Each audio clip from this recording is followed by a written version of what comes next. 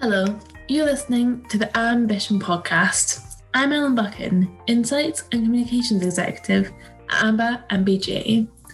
This past year and a half has been hard on everyone, but especially job seekers.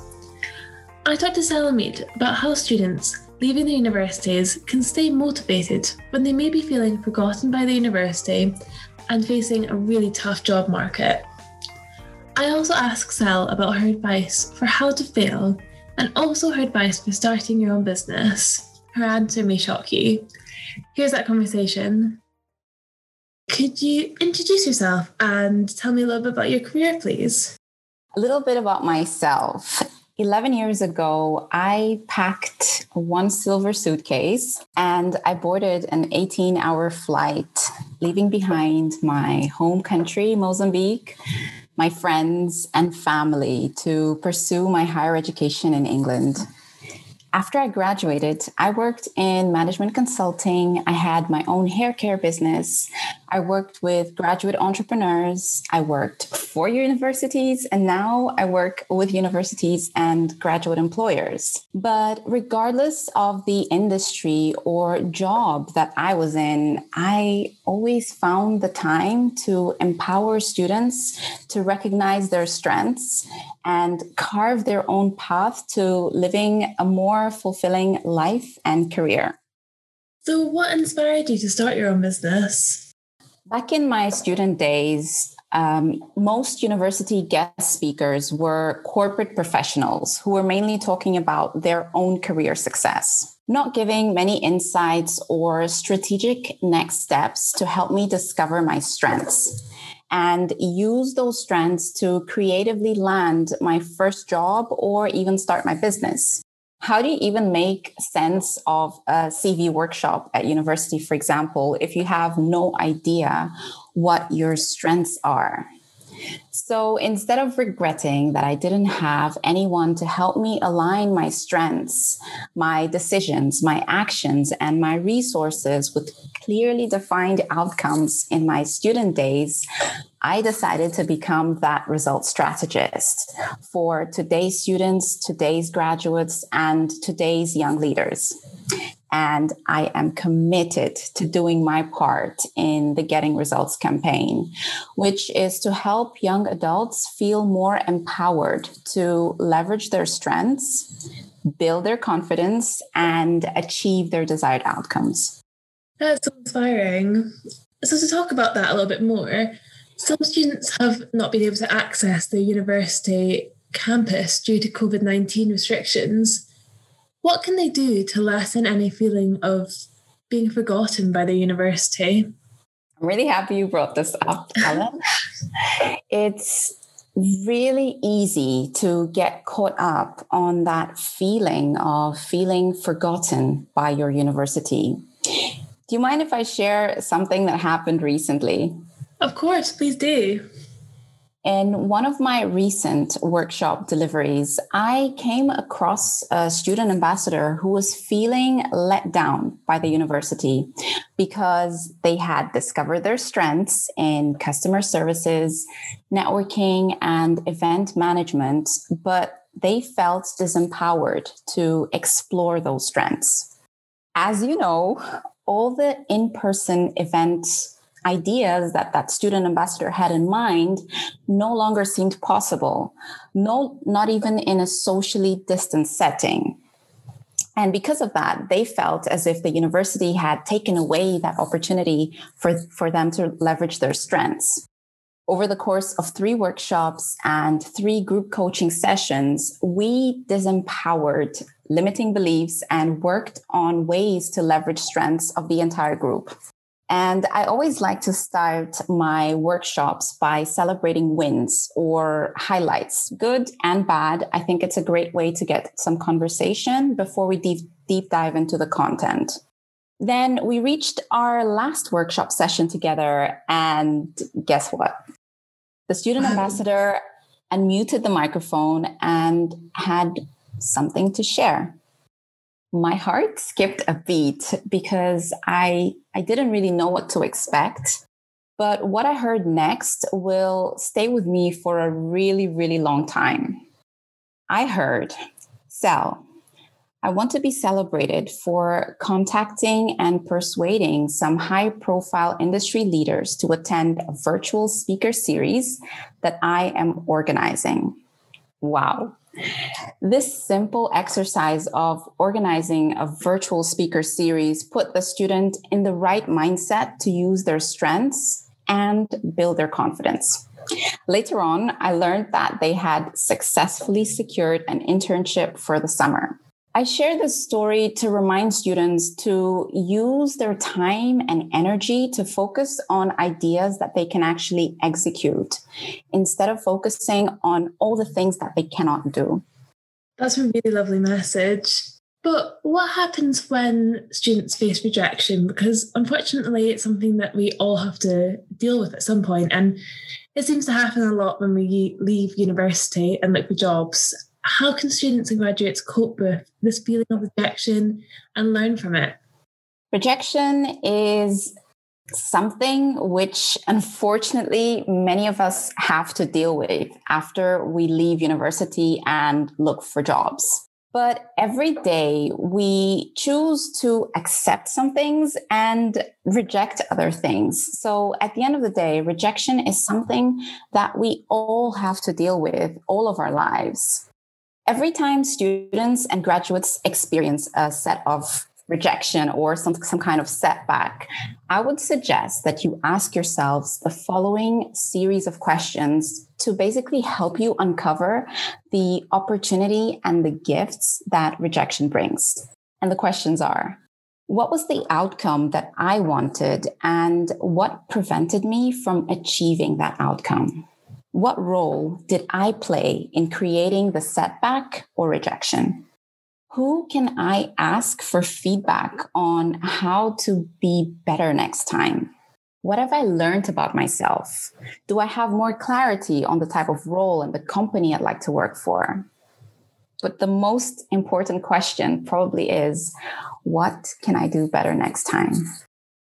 This is a bit of a similar question, but how would you suggest that even when in the face of these rejections, students and graduates can keep motivated to pursue their dream jobs and passion when they faced a lot of rejection? I can understand why rejection can paralyze students and graduates when it comes to pursuing dream jobs and passions. Because for a brief moment in my student years, rejection paralyzed me too. However, the gap between a student and their dream job eventually starts to close when they constantly keep moving in the direction of their passions or their dream job. But here's the thing. Students don't need motivation in order to constantly keep moving in the direction of their passions or their dream job. They need to be committed. They need to be committed to pursue their dream job and committed for their passions. So my advice is quite simple. Just commit. Commit to doing 5 big or small things every single day that bring them closer to their dream job or their passions. And sooner or later, they'll be amazed to find themselves there. I love that. It's so simple, just 5 things, but it would make such a big difference, especially when you're lacking motivation. How can students and graduates separate themselves from the barriers that they may feel have been set for them?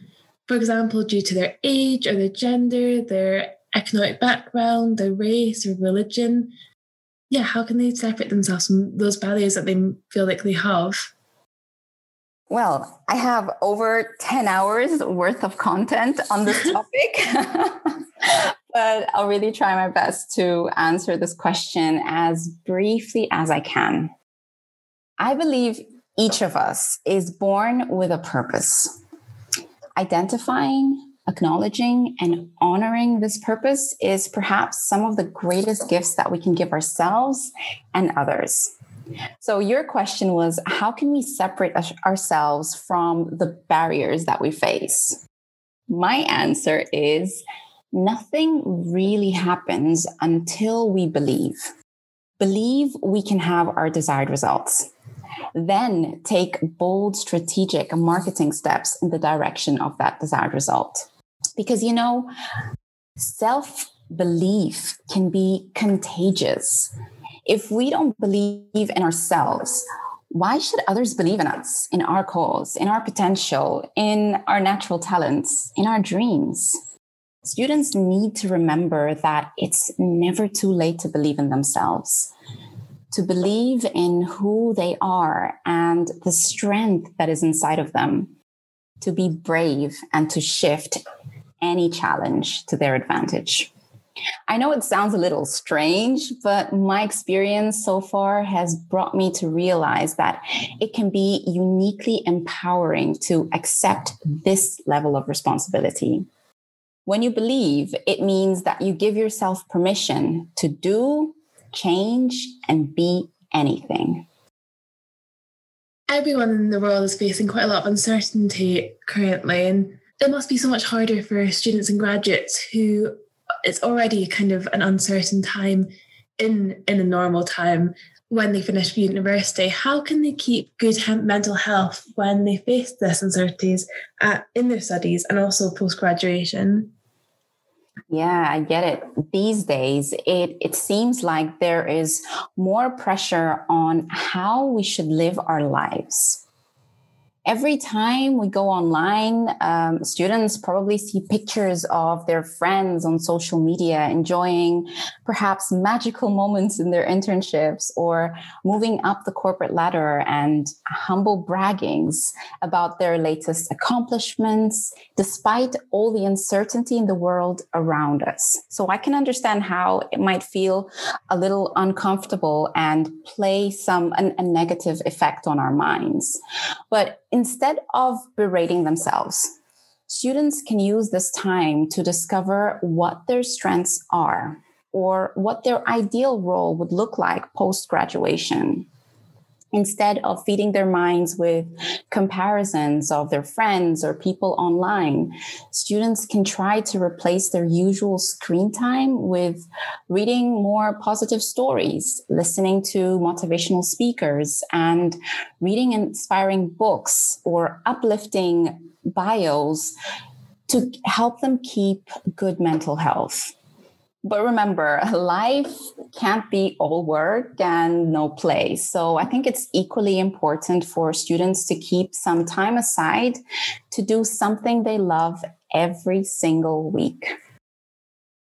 It's really interesting what you say about social media as well and how we all compare ourselves. And I definitely felt that when I finished university and seeing all my friends getting these amazing jobs. And what would it be for kind of comparing yourself to others? Because in some ways, for example, LinkedIn is a really good way to kind of benchmark yourself against your kind of cohort that you went to university with or school with. But it can also be a bit detrimental. Do you have any advice?